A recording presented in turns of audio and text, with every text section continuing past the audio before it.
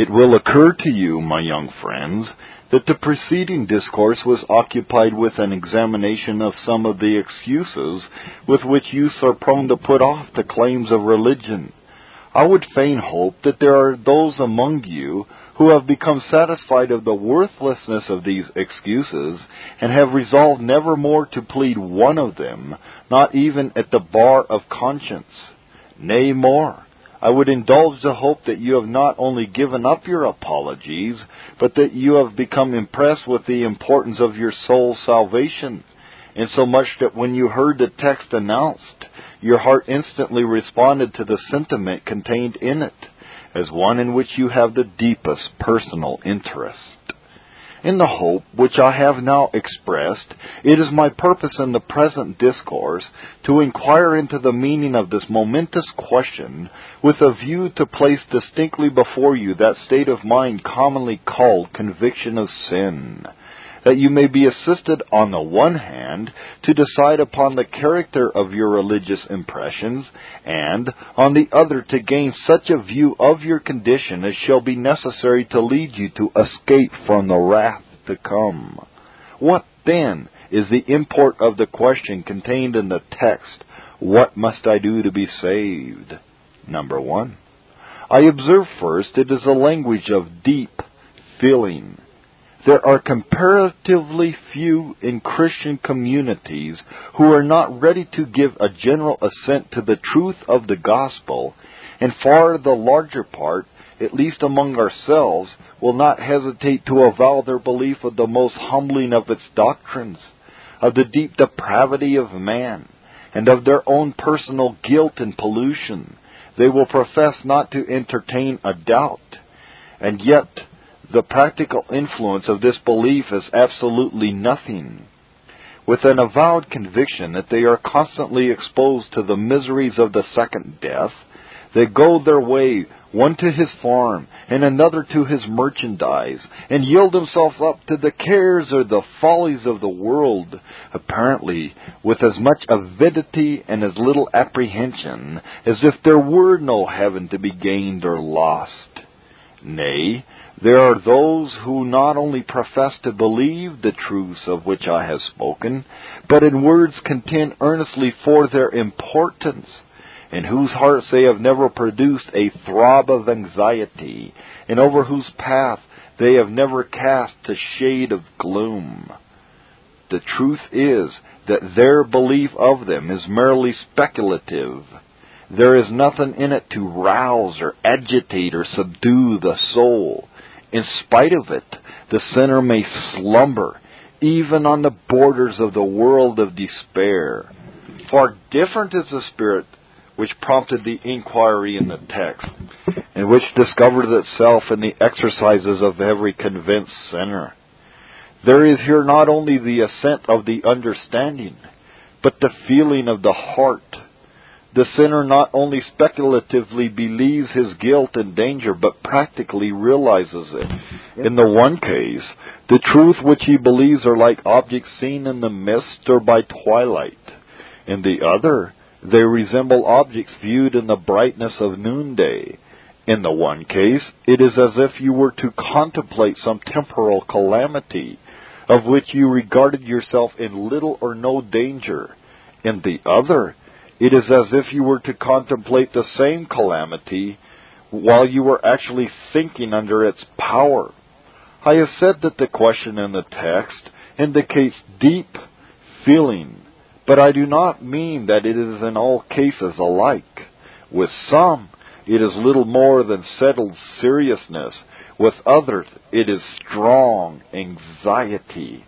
And with others still, it is unmixed agony.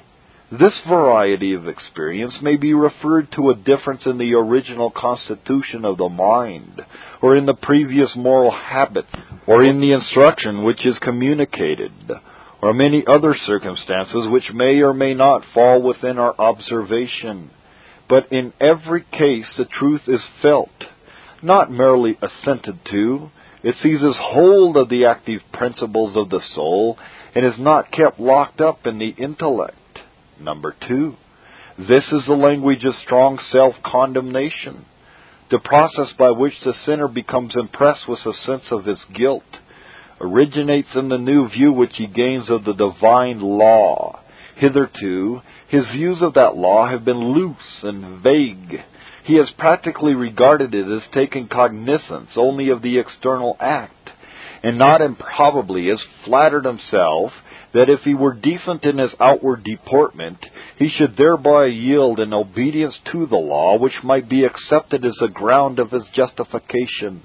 But under the enlightening influence of the Holy Spirit, his mistakes on the subject are all corrected, and the law of God, instead of being regarded as little more than a dead letter, is felt like the omniscient eye to be a searcher of the heart, and like the almighty hand to operate with resistless energy. It is seen, moreover, to be altogether worthy of its author, perfectly reasonable, and just in its requisitions, an admirable transcript of the moral perfections of God. Now you easily see how this new view of the divine law operates to produce conviction of guilt. If the law has its foundation in everlasting righteousness, and is perfectly holy, just, and good, if it is that which binds together the moral kingdom of Jehovah, and is an exact expression of His will in respect to all His intelligent creatures, then how bitter a thing must sin be, which is the violation of this law. How deserving of God's supreme abhorrence must be that evil which pours contempt upon His character and insolently tramples upon His authority. It is in view of the moral excellence of the law, then, that the sinner discovers and estimates the inherent odiousness of sin. But in estimating his own personal guilt, he more especially takes into view the extent of its requisitions, considering it as designed to control the inner man of the heart, as extending to every thought and purpose and motive and desire, through every period of man's existence. How differently does the sinner now estimate the number of his sins from what he did before he practically understood the comprehensive import of God's law. Time has been, it may be, when he scarcely considered himself a sinner at all, and when if he had undertaken to reckon with his conscience, he would have thought only of flagrant acts of transgression, and would have estimated the guilt even of them chiefly by their untoward influence upon society. But now he is almost exclusively occupied in calling up sins of the heart, sins of every day and hour and moment, sins of which the world never took cognizance, and of which at the time they were committed he scarcely took cognizance himself. He sees that he has been living in constant rebellion against God, and that he has steadily and perseveringly refused a practical acknowledgment of his authority, and that, too, against motives of the most tender and affecting import. He charges himself with the blackest ingratitude, for when he looks back upon his past life, he sees that he has been continually led by a most gracious hand, and that blessings have constantly multiplied in his path. And yet he beholds no monuments of grateful homage, no Ebenezers on which is inscribed, "Hitherto hath the Lord helped me." Perhaps he has been a diligent attendant on the means of grace, has been regularly at the sanctuary, and it may be he has even daily read the Scriptures, and sometimes fallen on his knees and taken on his lips the language of devotion. And in all this he may have formerly thought that he was doing much to commend himself to the divine favor.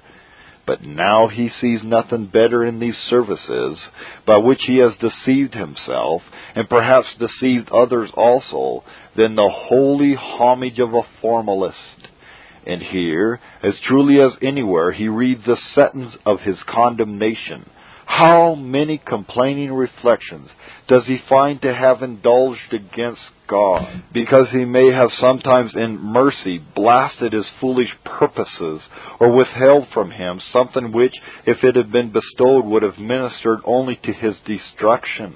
How large a part of all the thoughts that he has ever had does he find on review to have been vain and evil, How many of his words have been idle and frivolous?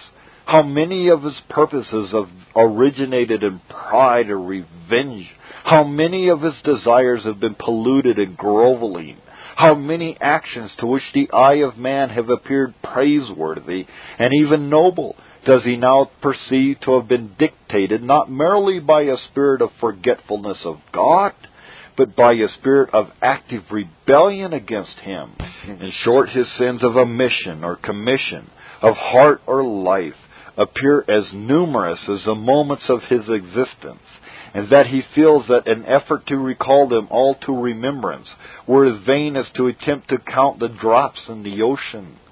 But while the convinced sinner dwells with astonishment on the number of his sins, or rather finds them literally innumerable, he is equally overwhelmed by a sense of their aggravation.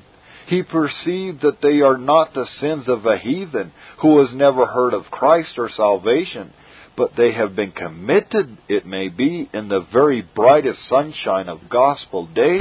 They have been committed while the Bible, with all its awful warnings and all its gracious invitation, and all its treasures of mercy has been within his reach, while the Sabbath has weekly dawned upon him, and the sanctuary has opened its doors for him, and the ministers of Christ have spread before him the provision of the gospel, and have expostulated with him to attend to the thing that belongs to his peace.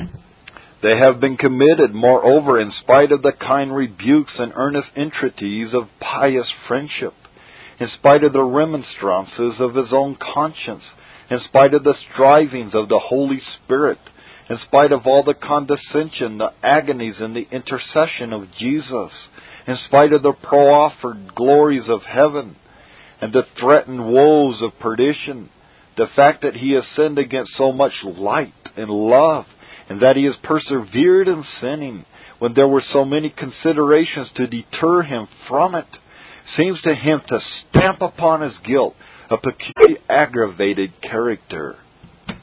And then again he perceives how perfectly vain and foolish were the excuses with which he had quieted himself in a sinful course. He is compelled to give them all to the wind, and to feel that he stands before God without the shadow of an apology. Does he justify his past neglect of religion on the ground that he had no time to attend to it, or on the ground that, in attending upon the means of grace, he had done all that was in his power to do, or on the ground that there would be a future more convenient season? No such thing. He feels that his sins have altogether been voluntary and causeless, and have exposed him most justly to God's threatened curse. It is a common case that a sinner in these circumstances actually believes himself to be the most guilty of all beings, even worse than the reprobate in hell. For while he can invent apologies for others, he cannot for a moment admit any for himself.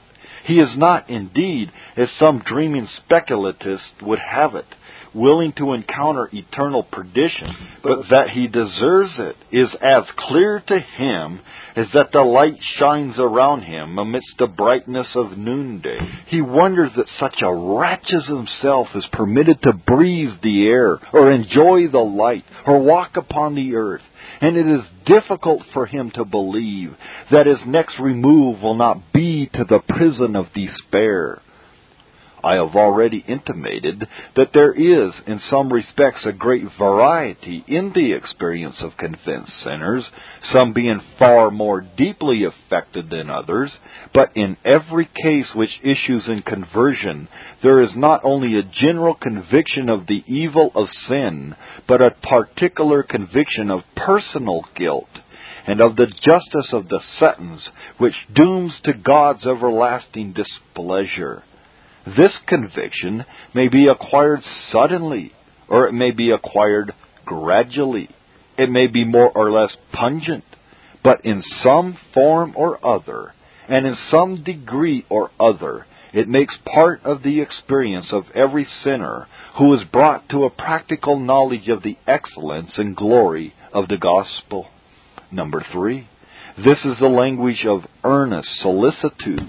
Enough has been said to show that the disclosures which are made to the convinced sinner by the Spirit of God must render him in no small degree unhappy, and such a state necessarily produces solicitude both in respect to the present and the future. It is natural that the sinner should earnestly desire a deliverance from the burden that now oppresses him, and from the appalling doom which conscience bids him anticipate in the next world. If there were nothing more than his present condition concerned, there would be a good reason why he should long for a change, for such a condition is always unhappy, and often wretched beyond our most gloomy conceptions. What Christian, especially what minister of Christ, has not witnessed cases in which the sinner, in the circumstances which I am supposing, has been stung by remorse, agitated by terror, convulsed by agony, to such a degree that life itself has seemed a burden, and the aspect of despair has settled upon the countenance, and even the grave has been longed for, if it might but prove a refuge from the lashes of a guilty conscience. But where the operations of the Spirit assume a milder form, and the impressions of guilt are far less pungent, there is still enough in the sinner's condition to cause him earnestly to desire that he may escape from it. For he feels that while this burden hangs upon his conscience, the world is nothing better to him than a prison, overspread with darkness and hung round with despair. But if the sinner is anxious, and with good reason too, to escape from the miseries of his present condition, much more is he desirous to escape from the accumulated woes which await the ungodly in the world of despair. He realizes that there is an awful meaning in the description which the Bible has given of the future and eternal miseries of the lost, and he ponders the fearful imagery in which these miseries are described, till his heart throbs and sinks with apprehension. Here again, is it strange that he is anxious to escape from this tremendous doom? Rather, would it not be passing strange if with such a view of the danger of his condition, he could fold his arms and lull himself into an indolent security? It is not always easy for the sinner, in the state which I am supposing, to analyze the operations of his own mind. And if it is difficult for him to understand the nature of his emotions, he is still more perplexed to know in what manner he may obtain peace. Often the most that he can say respecting himself is that there is an intolerable burden resting upon his conscience, that he knows not which way to look for relief, that all around him and before him is impenetrable darkness. And not unfrequently, the burden of his anxiety is that, with such just occasion for distress, he feels so little, and while to all others but himself he seems to be on the borders of despair, he imagines that he is utterly destitute of moral sensibility. In these circumstances, he adopts in many respects a new course of life. If he has been accustomed to mingle in scenes of levity, he mingles in such scenes no longer. The Bible and other religious books, which he has been used to treat with entire neglect, he reads with most earnest attention. He rejoices in the opportunity, though he often does it with great diffidence, to unbosom himself to his minister or some Christian friend, and to receive appropriate instruction and counsel. He is often found in the meeting for prayer and religious conference, and still oftener in his closet, pouring out the anguish of his heart before God. You may tell him that a sinner ought not to pray, but the false direction he will not heed. For though he feels no confidence that he shall be saved, let him do what he will. Yet if he is saved, he is sure that it must be by an act of God's sovereign grace, and that grace he has no reason to expect if he does not supplicate it. His former careless associates, not improbably during this period, look on with amazement, and perhaps treat his serious impressions with ridicule. But what avails all their ridicule with him so long as his eyes are open to survey the appalling realities of his condition? Do you ask whether in all this striving of which I have here spoken, the sinner advances any nearer to the kingdom of God, or to a regenerate state? I answer, yes, undoubtedly, though I would guard the answer by an explanation. It is far from being true that the sinner, by any effort he can make, does anything in the way of merit towards committing himself to the divine favor, nor do any of his moral exercises preparatory to renovation partake of a holy character. Nevertheless, these efforts seem designed in the economy of God's grace to prepare him to accept a free salvation. And though there be nothing of a moral character in the prayers that are offered previous to conversion, which God can regard with approbation, yet there is in the natural feeling of distress.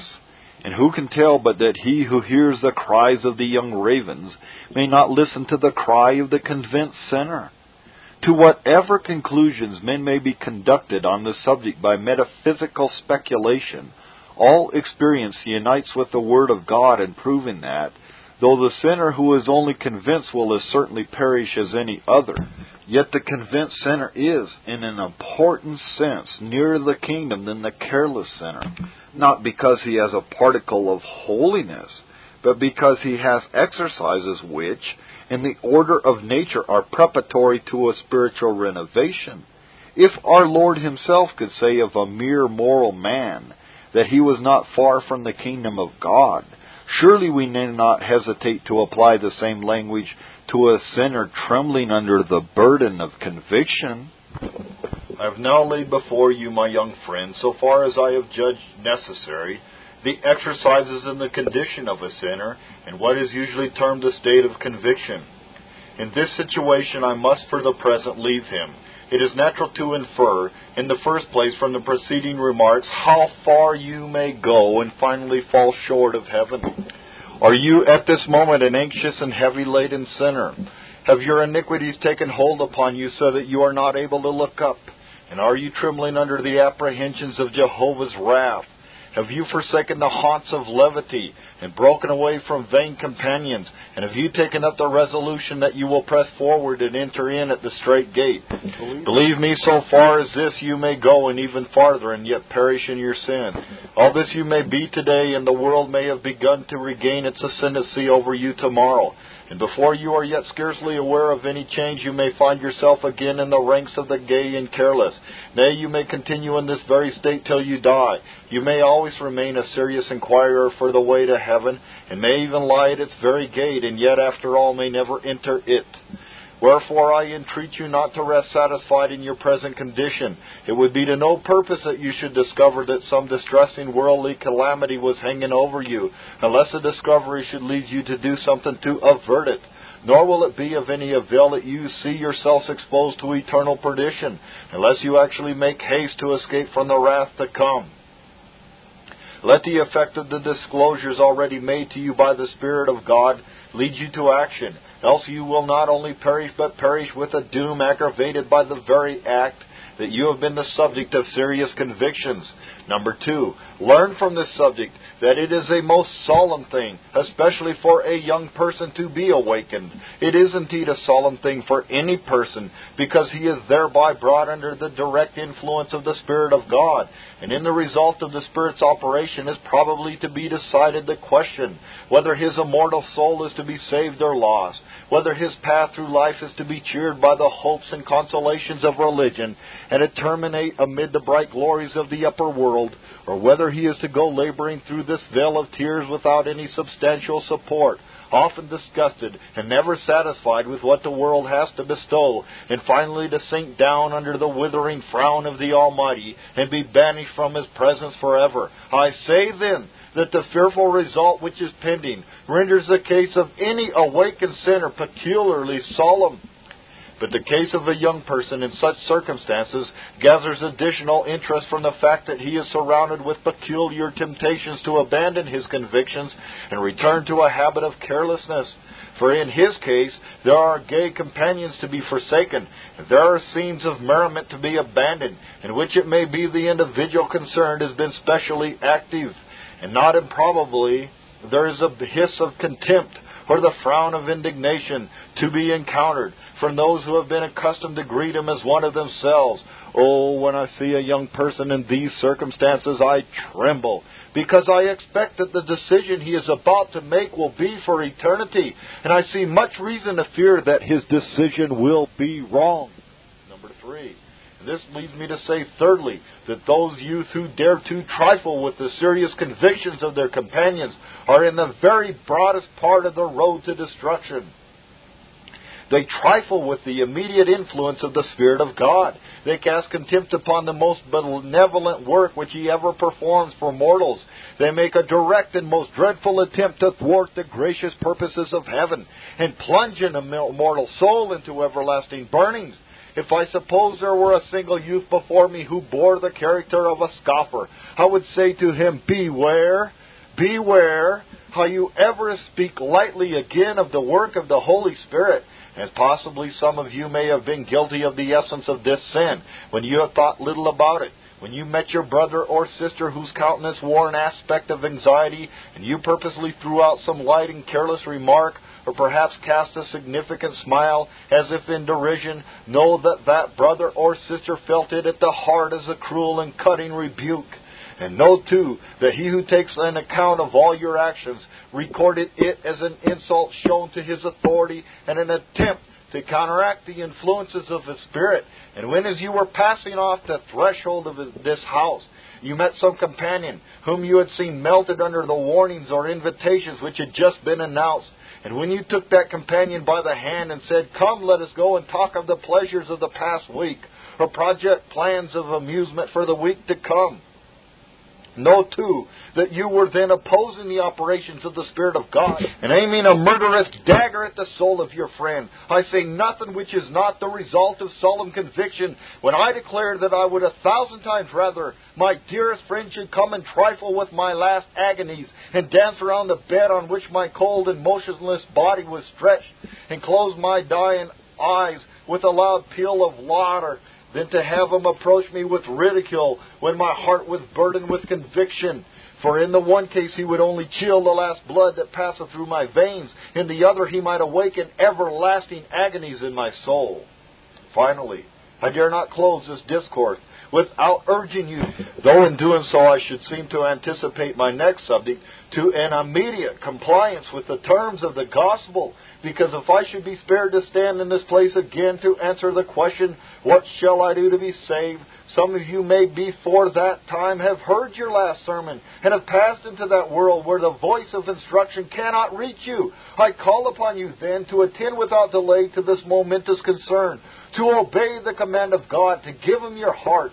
And I seem to hear a call in everything around me, conveying to you a similar admonition. There is a call from above, which I recognize as coming from the throne of God and inviting you to all the glories of His kingdom.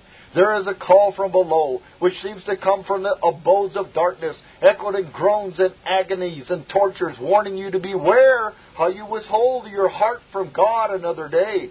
There is a call from within, which bids you take care and not sacrifice your immortal souls. There is a call in the memory of departed worldly joy, admonishing you that they are worthless and bidding you seek superior bliss.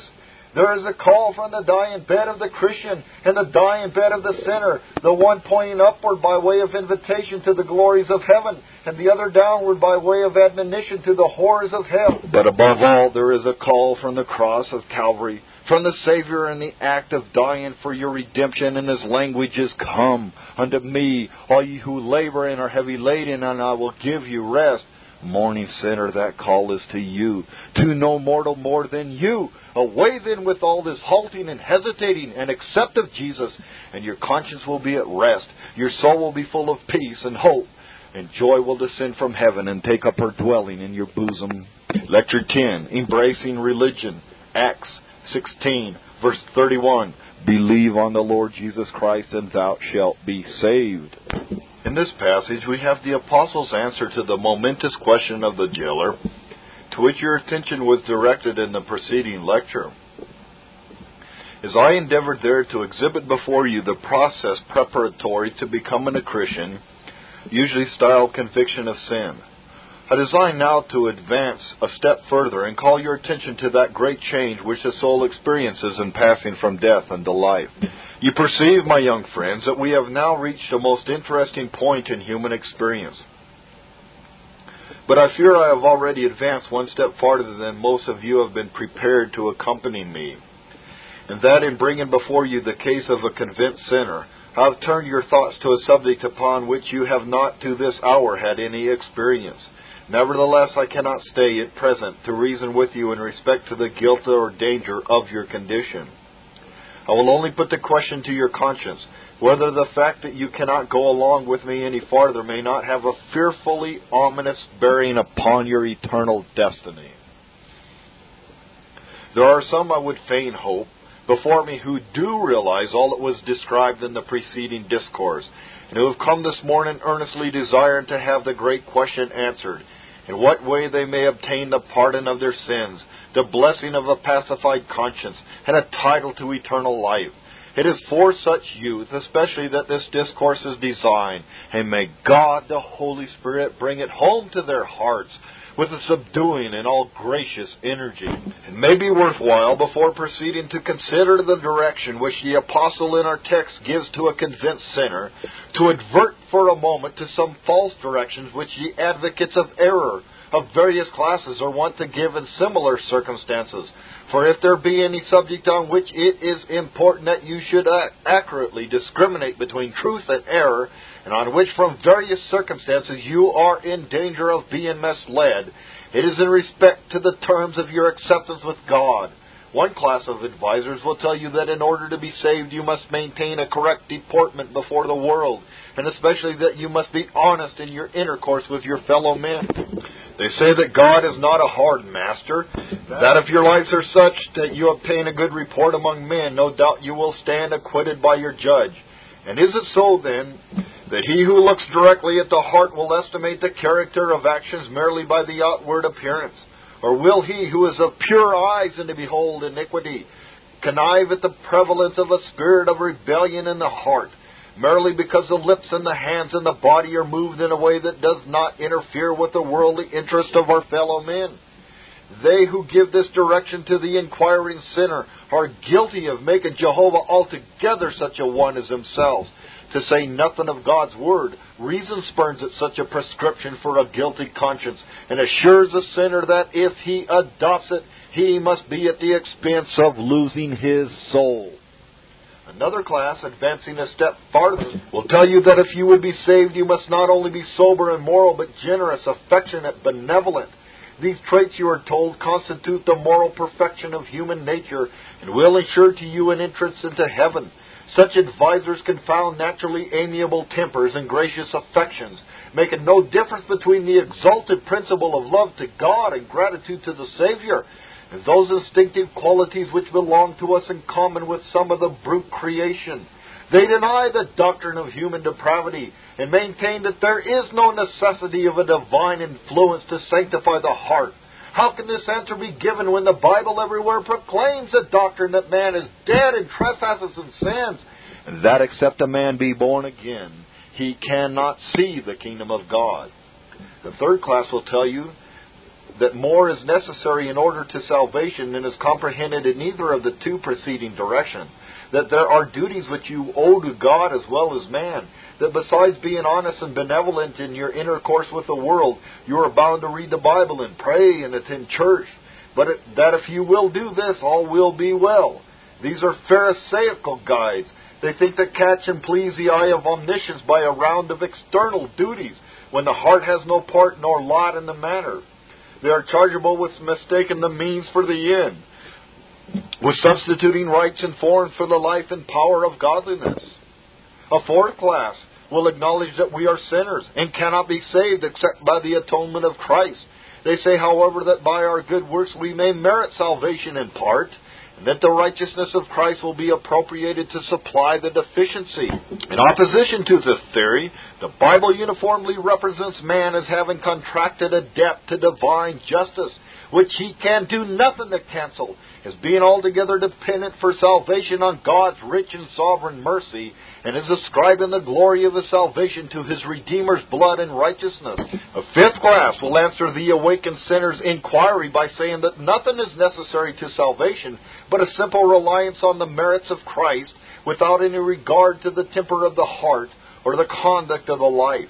The law, they will say, has been magnified by Christ's death in such a sense that we are released from its obligation. And if only you believe that He died for you in particular, you need give yourself little concern about personal holiness. Thus says the unblushing antinomian, that too in the very face of the declaration that without holiness no man shall see the Lord. But none of these directions, methinks I hear you say, yield any solid peace to my soul. I feel that I am a condemned sinner and need the expiation of my guilt. I feel that I am a polluted sinner and need the aid of a sanctifying power. I feel that I have no righteousness of my own and I need one that is perfect. My soul, sinking under the burden of its sins, turns away from these blind guides and looks anxiously round for some relief, but finds none till it reposes in the simple answer contained in my text. Believe on the Lord Jesus Christ, and thou shalt be saved. What then, you will inquire, is the nature of that faith on which is suspended so momentous a result? I answer, it includes as one of its primary elements an intellectual assent to the great truths of the gospel, especially that which constitutes its most prominent and glorious feature, the doctrine of redemption by the blood of Christ. I dare not say that in some cases in which the opportunity does not exist for becoming acquainted with the truth, the Spirit of God may not in some mysterious way exert His renewing influence upon the heart. Though if the fact be so, the Word of God has given us no intimation of it, nor would I venture to say with how much indistinctness this doctrine may be viewed, or with how much erroneous speculation it may be connected, and still be the power of God unto salvation. But I may say with confidence that no person with a Bible in his hand can intellectually reject this doctrine and yet believe to the salvation of his soul. The fact that Jesus Christ, by the peculiar constitution of His person, is fitted to be our mediator, that in this character He has made an atonement for sin, in virtue of which God can be just and yet the justifier of the ungodly, and that this atonement constitutes the only ground of hope to the sinner, so much as this, it would seem, must be understood and assented to as the first step towards exercising evangelical faith. These facts you are to believe, just as you would believe any other facts which come to you established by proper testimony. But notwithstanding this intellectual assent, of which I have spoken, to the doctrine of redemption by the blood of Christ, as one of the essential constituents of saving faith, it does not of itself constitute it. You may believe this truth intellectually, and you may even be fierce advocates for it. And after all, it remain in your mind as a dead letter, and you may die in your sin. If you will have that faith which ensures salvation, the truth must descend from the head to the heart. It must assert and maintain its dominion over the affections, thus purifying the fountains of moral action, and becoming the seed of all Christian graces, and gradually bringing the whole man into captivity to the obedience of Christ. Saving faith, then, is a practical, influential belief of the Scripture doctrine of redemption. The truth is first received into the understanding, and then exerts its legitimate influence upon the heart. And this influence discovers itself first in an act of self-abasement, or giving up every idea of personal merit, and then in an act of self-consecration, or giving up the whole soul to God, in humble reliance on the merits of Christ, to be employed in His service, to be disposed of at His pleasure, and to be saved by His sovereign mercy. It may be that the intellectual views of the sinner have in all this undergone little or no change.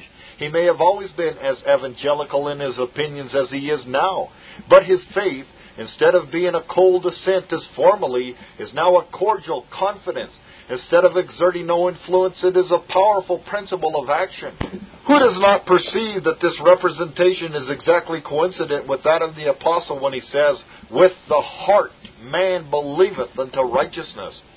But you will inquire whether there are not other truths, beside the great doctrine of redemption, which it belongs to evangelical faith to receive, and which are fitted to constrain the affections and influence alive. I answer, there is no truth revealed in the Bible which we are not required to believe, not only with the understanding, but with the heart, and none which is not fitted to exert a practical influence. Nevertheless, it is the doctrine of Christ crucified, than which the apostle determined not to know anything else in his preaching, the reception of which is more immediately concerned in the sinner's justification. For in practically believing this, the sinner lets go his own righteousness as a ground of justification and rests entirely on the atoning blood and perfect righteousness of Christ. Moreover, this truth is to be regarded not only as a cardinal doctrine of the Christian system, but when viewed in all its connections, as constituting the entire system, so that he who believes it intelligibly actually believes the whole gospel, and hence you readily perceive that any error in religious faith becomes important, as it is more or less nearly connected with the doctrine of redemption by the blood of Christ, just as an error in the constitution of a building becomes more serious the more intimately it is related to the foundation. This Reformation audio track is a production of Stillwater's Revival Books. SWRB makes thousands of classic Reformation resources available, free and for sale, in audio, video, and printed formats. Our many free resources, as well as our complete mail-order catalog, containing thousands of classic and contemporary Puritan and Reformed books, tapes, and videos at great discounts, is on the web at www.swrb.com. We can also be reached by email at swrb@swrb.com, by phone at 780-450-3730, by fax at 780-468-1096, or by mail at 4710-37A Avenue, Edmonton, that's Edmonton, Alberta, abbreviated capital A, capital B, Canada, T6L3T5. You may also request a free printed catalog. And remember that John Calvin, in defending the Reformation's regulative principle of worship, or what is sometimes called the scriptural law of worship, commenting on the words of God, which I commanded them not, neither came into my heart, from his commentary on Jeremiah 7:31, writes, God here cuts off from men every occasion for making evasions, since he condemns by this one phrase, I have not commanded them, whatever the Jews devised. There is then no other argument needed to condemn superstitions than that they are not commanded by God. For when men allow themselves to worship God according to their own fancies, and attend not to his commands, they pervert true religion. And if this principle was adopted by the papists, all those fictitious modes of worship in which they absurdly exercise themselves would fall to the ground. It is indeed a horrible thing for the papists to seek to discharge their duties towards God by performing their own superstitions. There is an immense number of them, as it is well known, and as it manifestly appears. Were they to admit this principle, that we cannot rightly worship God except by obeying his word, they would be delivered from their deep abyss of error. The prophet's words, then, are very important, when he says that God had commanded no such thing, and that it never came to his mind, as though he had said that men assume too much wisdom when they devise what he never required, nay, what he never knew.